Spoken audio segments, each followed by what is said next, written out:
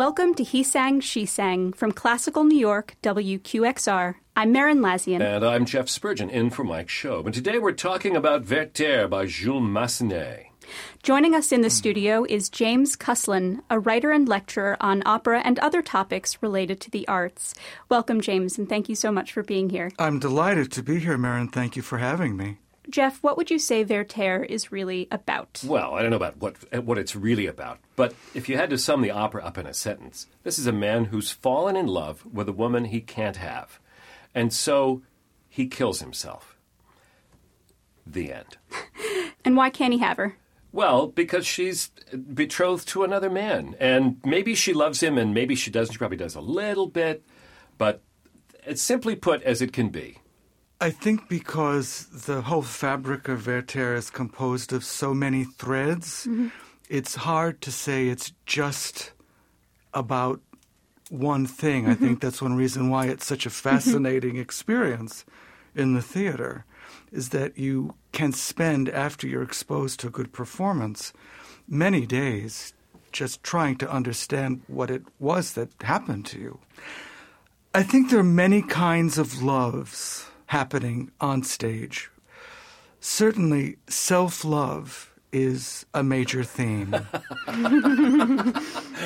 I would never have thought of that, but of course, that's absolutely right. It is Werther's love for his own emotional life. He has no distance from it whatsoever. And in a sense, although he is frequently thought of as being a romantic hero, when you ask what it is that heroes do, at least in opera, they slay dragons. Werther can't even master himself. He actually leaves a swath of destruction behind him. That makes me want to talk a bit about The Sorrows of Young Werther by Goethe. This novella was an absolute sensation when it was published in 1774. And it ushered in the change from rationalism to a kind of romanticism. It was sort of a backlash, which is maybe the reason why in the novella and then, of course, in the opera, Werther is quite so immersed in his own world of feeling. Because now this is not a world about logic and rational thought, but it's about the depth of human emotion. It is about the depth of human emotion. Goethe, I think, in his novella, was taking to its logical conclusion what happens when someone has not mastered the emotions that are rampaging through his being. And in fact, he said later in his life that young people would be absolutely intolerable were it not for the fact that one had been at one time a young person oneself. And we have to bear in mind that, at least looking at the operatic score, Charlotte is 20, Werther is 23, and Albert is 25. What, though, was Goethe up to? Because we do think of the novella as being a milestone in Romanticism and in the understanding and appreciation, if not worship occasionally, of emotion. Was Werther trying to say, careful of this Romanticism thing, because this was what he was about? Or was he just showing what can happen through it? Well, I'm not a Goethe expert, but it seems to me that there is not only a cautionary element in the novella, as there is also in the opera, perhaps to a lesser degree, because in the opera, Werther's love for Charlotte is clearly reciprocated, and it's very ambiguous in the novella. But also, I think Goethe was exploring the nature of euphoria. In the novella, certainly not in the opera, Charlotte remonstrates with Werther. She tells him to be a man. She considers that his submission to his passion to be actually a sign of weakness and not anything that is admirable. And considering how long a life Goethe lived, I have a sense that he was rather in sympathy with that sentiment of Charlotte's. And yet, the novella was so influential. Young men killed themselves, as Werther does in the novella and in the opera. young men collected their tears in glass vials to show that they were able to display emotion. Yeah. They even dressed like Werther. They wore yellow waistcoats and leather breeches. It made me think of the hipster movement in Brooklyn. This was a social phenomenon that Goethe triggered through the character of Werther. So it had to have enormous resonance in the public sphere at that time, at least the public sphere of literate people. Well, trigger is a very apropos word, I think. But in a sense, I think people who are troubled or disturbed will fasten on any justification for extreme acts. And it just so happened that Werther stumbled upon Charlotte. In a way, you can say about Werther is that he's already so unhappy before he meets Charlotte that it's quite possible he was looking for any excuse to end his life. In the novella, certainly, the possibility of suicide runs through the entire book. Makes you really want to go see the opera, doesn't it? You've just presented a lovely picture. Well, it's interesting because it's a powerful opera and a very successful opera. Right. But we've got a guy here who's in real trouble, and he's the center of the whole piece of business. He is, and obviously had this deep resonance culturally. The opera premiered almost 100 years after this novella was written at the Vienna Court Opera in 1892.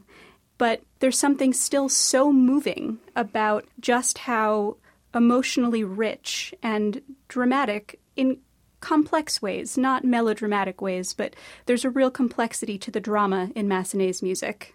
I think one of the elements of Massenet's Werther for which we must be grateful is that he is sincere. What happened in Europe with the devastations of the First World War was that irony, distance, began to inform most of the arts. I have to say that irony is like a spice, a very powerful spice.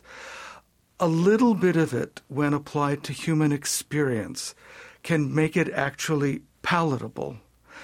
But if you slather it on, then your very life becomes indigestible.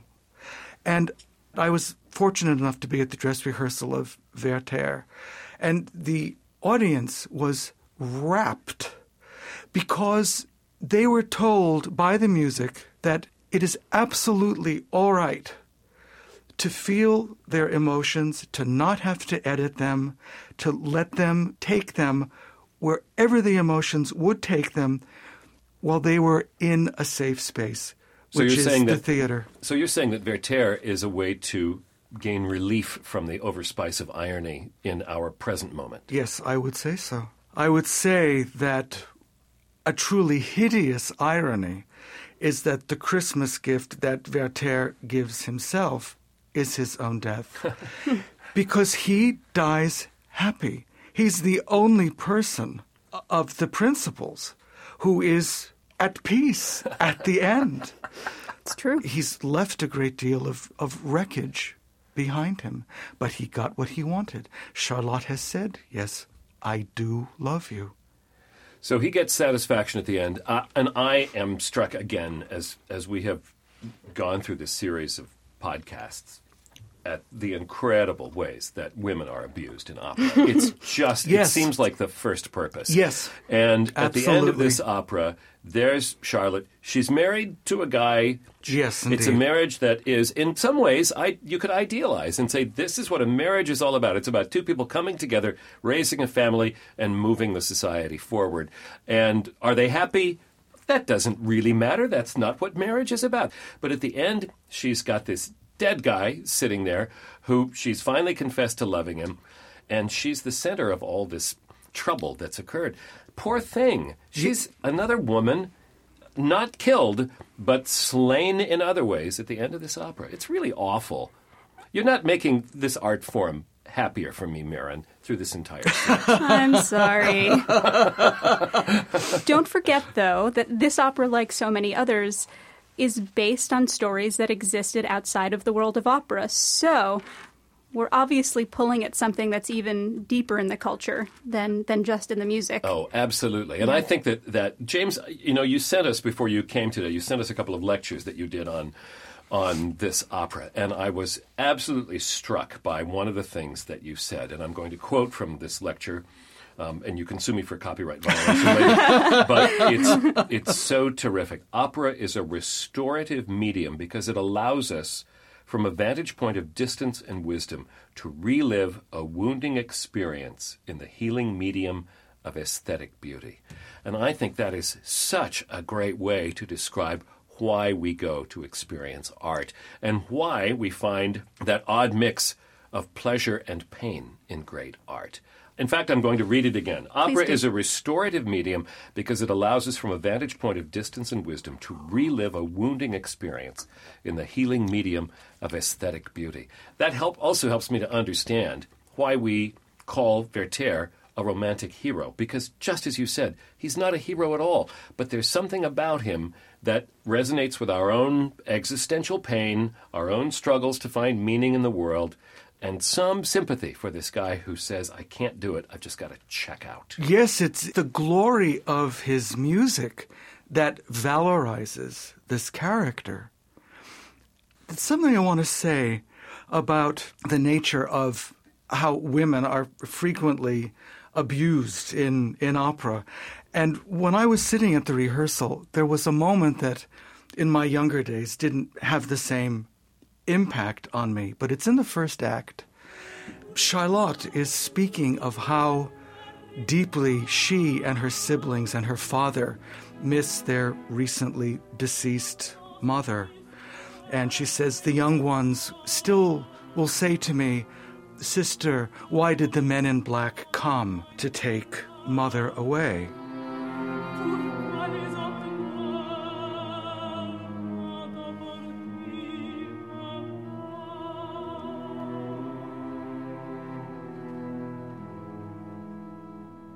Werther shows his true colors at that moment. He doesn't engage with what Charlotte has said.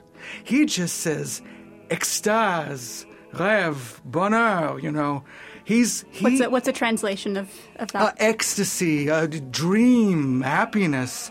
All he sees in Charlotte is this maternal force that will maybe nurse him back to health. And that's when I thought, you in trouble, girl. You better get out of here.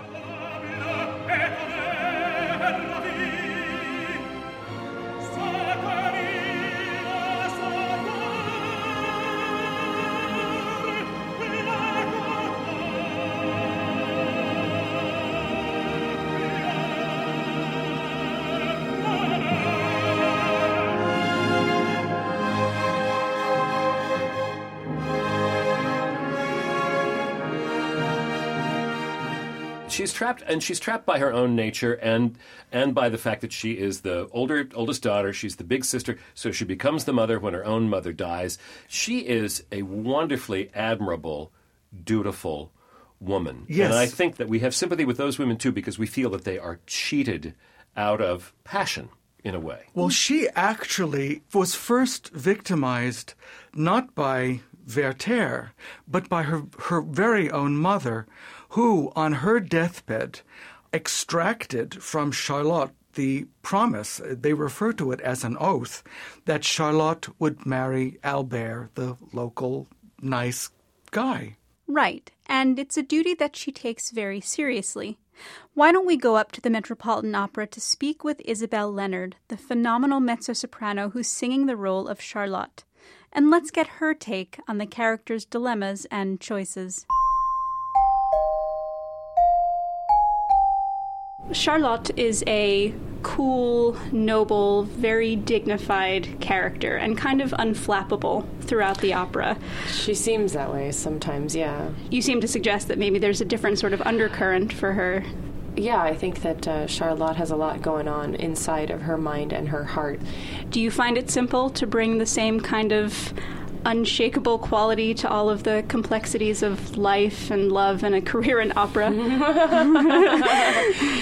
Well, not really. There's a strange connection. I think people can identify with a sense of duty and responsibility, and then a sense of what they might want or what they might need. I mean, I only hope for everybody that all of those things are closer to, come close to meeting in the middle rather than being so separate. Right. Now, that fundamental loss of her mother happens right at the very beginning, even really before any of the action of the opera takes place. Mm-hmm. I think that you were probably about the same age as Charlotte is in this opera when you lost your father very sadly. Mm-hmm. Does that factor in to this character for you at all, and into the way that you think about her? You know, that's actually a really interesting question. I mean, where I was in my life when my father passed away, it was in some ways very different, I think, to where Charlotte might have been, in the sense that just looking at it, surely in its time period, she probably already had many discussions with Albert, and she knew that this was somebody that her mother liked and wanted her to marry, and she was about to take those next steps to move forward, where, of course, at the time when my dad passed away, that's not where I was at all. Right, you were in college at the time. I was in college. I mean, we were all a complete mess in college, so I know, as that's for sure. Yeah. Now, of course, I have a son who's 6, who's almost 7. What's his name? His name is Theo, and he... when I think about the responsibilities that I have now, I think, of course, I'd love my father to be there and witness it. And even Charlotte says at some point, Mama, I wish you were here just for a moment to see what was going on. And I think at that moment, it's a sort of a dual thought that she has in the story itself, because she probably somewhere in the back of her mind feels what's happening with Werther, and I bet she might not be able to verbalize in that very second, Mama, I wish you were here so that I could ask you to please let me out of my vow or my duty to marry Albert, because there's something going on here that I'm not quite sure of with Werther. Right. If it had clicked in the other direction 3 days before her mother had died, maybe things would have been different. But it was just the chain of events, and for somebody who is so stoically dutiful, it's heartbreaking. It's so tragic for both of them. Yeah, and stoic really is, I think, the right word for her. Particularly in the epistolary novel that the book is based on by Goethe, there's tons of ambiguity about how Charlotte feels. The reader doesn't end up with a sense of whether she is in love with Werther. I think you know that she's not in love with Albert. Right. Do you think that that's ambiguous in this opera? I don't think it's ambiguous in the opera, personally. I think that to make it a really humane and interesting and deep and complicated and confusing story, as I think it should be, they're like magnets that are drawn to each other. They cannot be within the same range, in space and not come together. Right. And that chemistry thing. There's just something about that, something that they have, and she does not have it with Albert. I don't think she dislikes Albert at all. I think she probably does love him in her own way. Like you said, she's not in love with him, though. It's like time stops for a second. The camera angle, if it were a movie, the camera angle zooms in on you, zooms out, and zooms back in, like this sort of feeling like the world goes, whoa, whoa, And she has that every time she sees Werther. And I think there are moments where it drives her crazy, and there are other moments where she knows full well she is losing her footing, and she's losing her strength to stay away. Yep. But there's something so kind of wonderful about it, because if people say they don't know what that feels like, or if they say, well, I would never feel that way about somebody else, they're lying. We're humans. We feel this way, and I think that sometimes we make decisions in life that are based on our responsibilities and based on the people we care about and the people we need to care for, and yeah, sometimes we meet other people in life and they become something else for us. And we can't necessarily fully flesh out the nature of that relationship because of everything we have put into place prior. I think there's so many versions of this story that people can connect to if they just think about their past a little bit, yes, or their present, where they can really come and see, they can see this opera and they can get, in some ways, they can get whatever they need in a cathartic sense from the piece. And this story was sort of a sensation from the moment that it was published, 100 years before the opera. Right. It stands the test of time as the basis of a story. We all know what passionate, unrequited love feels like to some extent. I think we all know what it feels like to wonder if somebody else loves us, but also to have the sense that whatever this is that we want, whoever this person is that we so desperately want, is just not available to us for one reason or another. Sure. And there could be a variety of reasons. We know what it all is. We know what that means. Something I really like about the way we have put together this production and Richard Eyre's vision is that he happened to stage the prologue, which is something that he likes to do. Everybody has their opinion on that, which is fine. But one moment that I do like, at the very, very tail end of the prologue, or the overture, if you will, I have a moment with Maurizio, who plays my father, and all the children have come. We've all come back on, and it's now springtime, or several months have passed since the mother has passed away, and the children are putting flowers on her grave, and my sister Sophie rushes over to me and gives me a hug because everybody's still emotionally very raw from the situation, and I support her, and I pick up everybody. I sort of am supporting everyone, and as they all turn around and head out, I'm allowed to have a moment where I turn to the bailli, to my father, basically in search of emotional support from him, and the father is not in a position to give this emotional support. Yep. It's such a small moment in the very beginning, and even the scrim is down, so I don't even know how clear it is to the audience. It's clear. But that's great, because it's something that, for me, every time you do a production, there are little things that mean more and less to you depending on what's going on, and the more I do this version, the more I enjoy that moment, because it informs me to Charlotte's, her devout responsibility.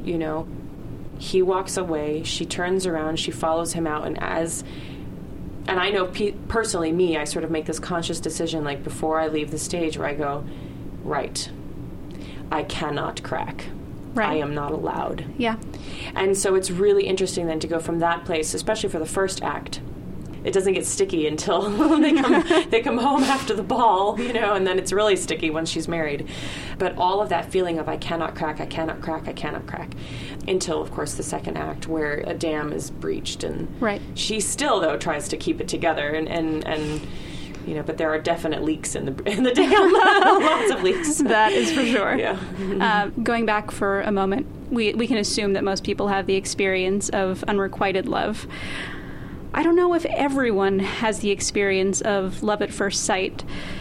You don't have to tell me particulars, but have you had a moment in your life that helps you to believe in what happens between Charlotte and Werther in that first meeting? Yeah, I have. I definitely have. No, I absolutely, and I still remember the moment of it. I mean, that person's not in my life, but I certainly remember that moment of locking eyes and where the world just kind of stopped spinning for a second. Yeah. And they were in my life for quite some time, and But you had that wow. Yeah, exactly. Exactly. Yeah, no, absolutely. There are people, and then you meet people along the way where you have this sort of intrinsic connection to somebody, and you don't know why. Yeah, one of the amazing things that an opera does is it cherry picks all of the most intense moments of a life and compresses that into a couple of hours. So you don't have any of the boring stuff.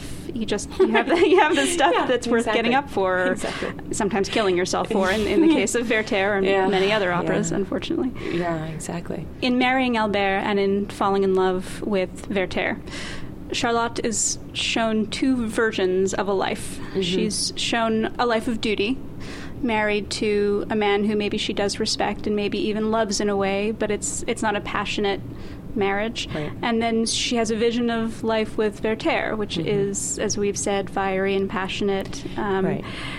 Do you think it's clear which of these two lives actually suits her better? That's a really good question. I think, Isabel, me, who thinks about this as a modern female, right?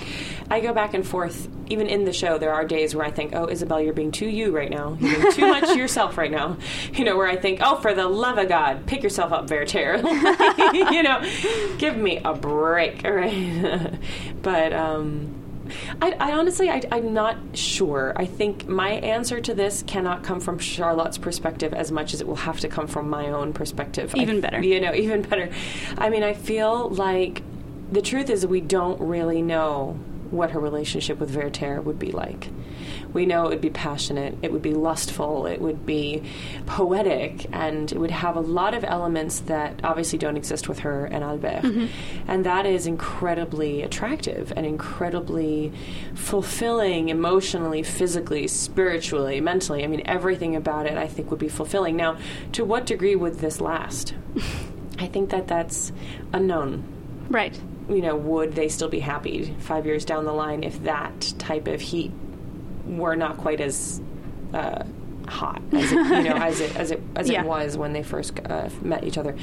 However, I definitely don't think that Charlotte and Albert would have had any of that in their relationship. I think there would have been a very serviceable relationship. Very stable. Very stable. And again, so I think in different stages of our lives, we want one, and in different stages, we want the other. I think sometimes when you've had the up and down and the crazy, volatile, passionate thing, you kind of go, oh, okay, I'm kind of ready for somebody I can count on. Right. So in some ways, it's, if you want to get really deep into the story of Werther, at least on Charlotte's perspective, it's a real interesting look at sort of just like the psychology of a woman looking at the relationships in her life. And it's pretty advanced to be able to express so clearly what, well, not even just a woman, but what any person could face within a relationship. We always talk about, okay, I'm always going for the bad guy, or the bad boy types, and I need to find somebody stable now, right? But we think, but I always really want that real kind of crazy, passionate stuff with a stable guy. And you think, oh, maybe that's never going to exist because they don't exist in the same universe, And I think it's really interesting that is so very clear in this opera. And I'm very happy that this opera is, from top to tails in 3 hours and done and dusted. I think that's very civilized. I love opera, but I cannot sit for much longer than that. So not a Wagner fan, perhaps. No, unfortunately. It's all very interesting to me. Yeah. So the show starts and ends with Christmas carols. Mm-hmm. In the first instance, it's a joyful, light, airy, very simple carols, and in the second iteration, not so much. It's as Werther is dying, and it's really quite a sort of slasher flick, like bloody affair. Mm-hmm. Has this opera ruined Christmas for you forever? No, definitely not. Definitely not. It's, if anything, you realize that nothing good or bad ever happened at the right time. They all happen when they happen. Life moves on. It keeps on going, with or without you. You can choose to get on that train or not, Shit happens. Yep. So, excuse my language, but good. And like I said, good and bad. I have some wonderful colleagues that I've known since we were in school together, and we all have kids now, and I was the first one that had a baby, and then, the next one had one, and, we all kind of went, yeah, there's really not a good time to have a baby in this career, but there's not a bad time either, really. Right. It is what it is. And I think the sooner you realize that, the sooner you can just keep on going, just keep on moving. James Kuslan, when do you really see and really know that Charlotte is in love with Werther? I think you see it very early on. I think you see it as early as the end of the first act, when after the ball to which Werther has escorted Charlotte because Albert was out of town, unwisely as it turns out, Werther is sort of testing the waters, so to speak. And if you look at Albert as the kind of stolid good boy without much passionate imagination, and maybe not so good looking, that's nature. Nature wants to take its course. Mm-hmm. It's what is civilized about us that will jam on the brakes and say, no, this might not be a very good idea. Not to be cynical, but this also is a nice device to allow Charlotte to have some passion. Yes. And to heat up that whole angle of the opera. Well, Massenet is a genius in his use of saxophone to... Not very many people have ever said that, I would like to say. A genius in the use of saxophone, especially in the realm of classical music. But there you go. Good for you, James. But you know, the first time I heard this opera many, many years ago, I was struck by the kind of jazzy daring of a classical composer to use that instrument to convey Charlotte's anguish of mind. You hear it. It's very prominent in the third act of the opera.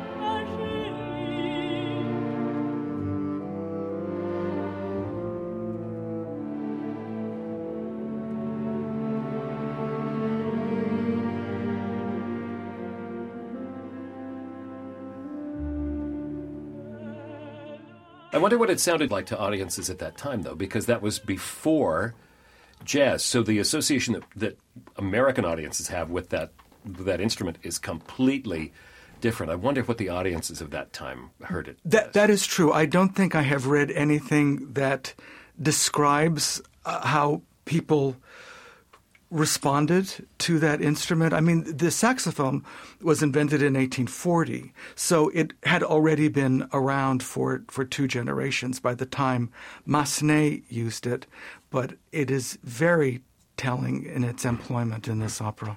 Yeah. Let's get inside of Werther's head and maybe into his music a little bit more. James, is there a moment that you think is sort of the quintessential moment for Werther? Well, he has 2. There is the moment when he is very frank about his possible suicide, and he speaks of himself as a child.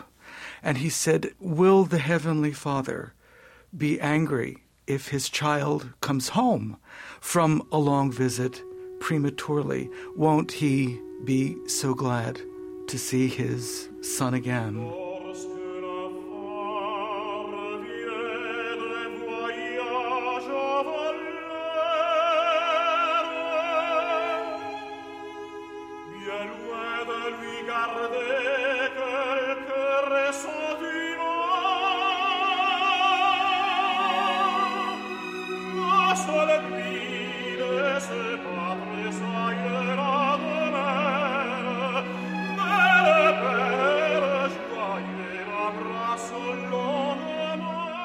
And of course, this puts us in mind of the Bible story of the prodigal son, and we know that when the prodigal returned home, the father was absolutely overjoyed to see him. And we have to bear in mind, although many of us don't know the Bible these days, in the 18th and 19th centuries, certainly people knew at least the New Testament backwards and forwards. All right, prodigal son is Old Testament, but they knew that as well, too. The bookend moment, I think, is in the third act, which is an enormous act musically and emotionally and in every other way, because that's when the truth comes out. After Werther is singing a poem of Ossian's to Charlotte and declares his love, the poem he reads is, "Why do you awaken me, O breath of spring?"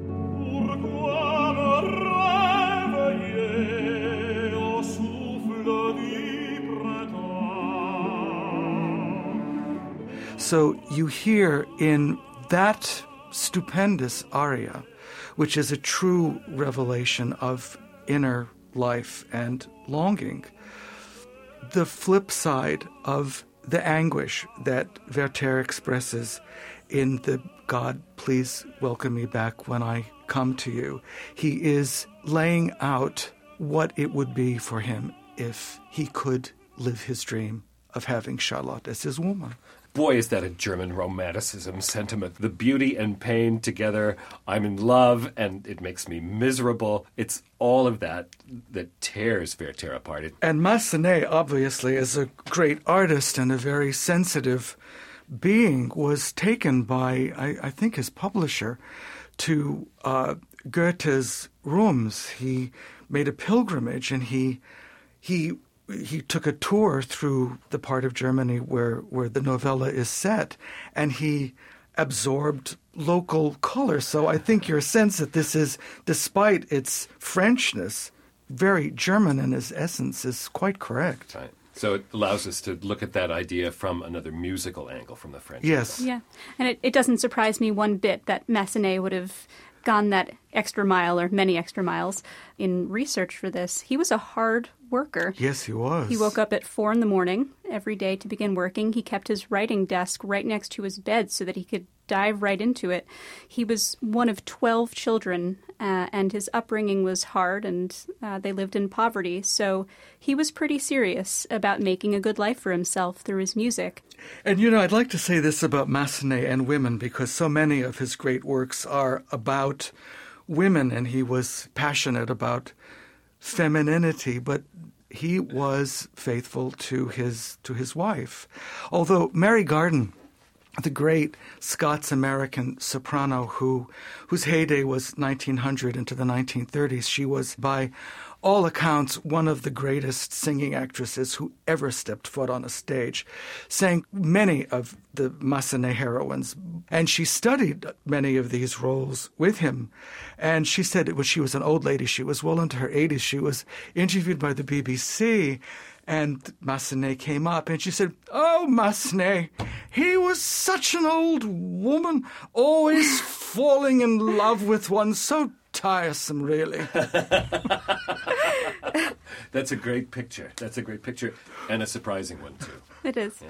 Actually, why don't we mention the one other woman in this opera, really, Sophie, who is Charlotte's younger sister by a few years.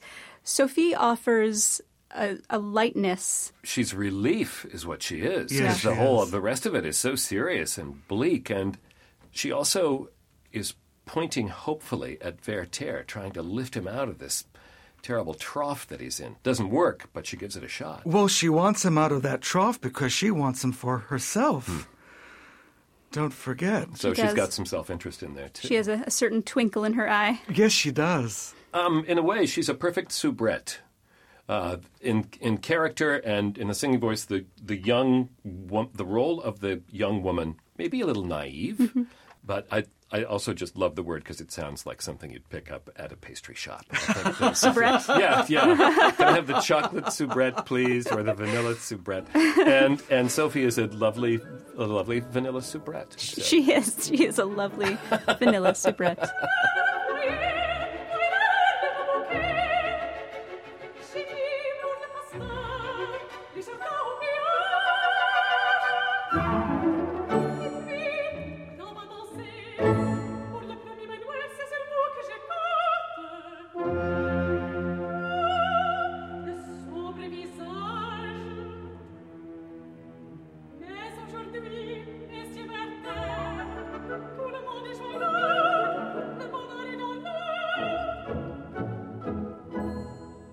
So, James, having read the lectures that you sent us, as I mentioned before, and heard you talk about this opera, I don't think you like Werther. Do you like him? I have compassion for him. I'm rather older than he is, and I understand where he is. And what I do love about him is his music. But I'm relieved that I don't know him. Yes, he would be a tough friend to have. I think one reason why this opera has such a grip on me is that if you have in your experience ever known anyone with whom you've been very close who did take his own life, the story may have ended for them, but for the survivors, it never ends. And one glimpses its enactment on stage with such a profound horror. As Goethe said, he didn't believe in suicide. He said, "Nothing is worth more than this day." Quote, end quote. And I think he said that because we do not know, as we continue to live, what thought, what revelation will come into individual consciousness and change the entire nature of our experience. Yeah, it's very powerful. A lot of times in opera, we want to rush on stage and say, don't go behind the curtain, don't pick that thing, don't. And we do. We see this happen to Werther, and we just say, wait, you don't know the end of the story. That's right.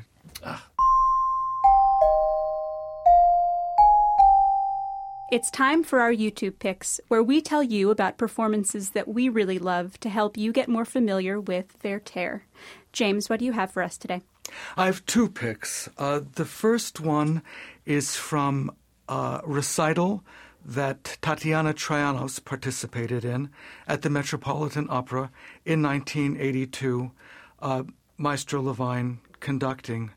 And the aria is the short Let the Tears Flow from the third act, in which Charlotte sings about how necessary it is that when one is suffering not to hold it in, because if the tears fall inward, the heart, already so brittle and fragile, at the drop of a tear might shatter beyond repair.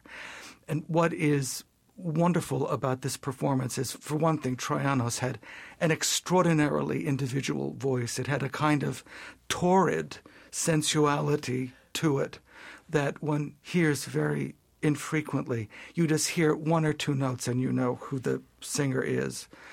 And what is particularly charming about her work, at the end of this sadness, she turns to the maestro, she's very happy with the way the aria has gone, and she gives him a sly wink. That's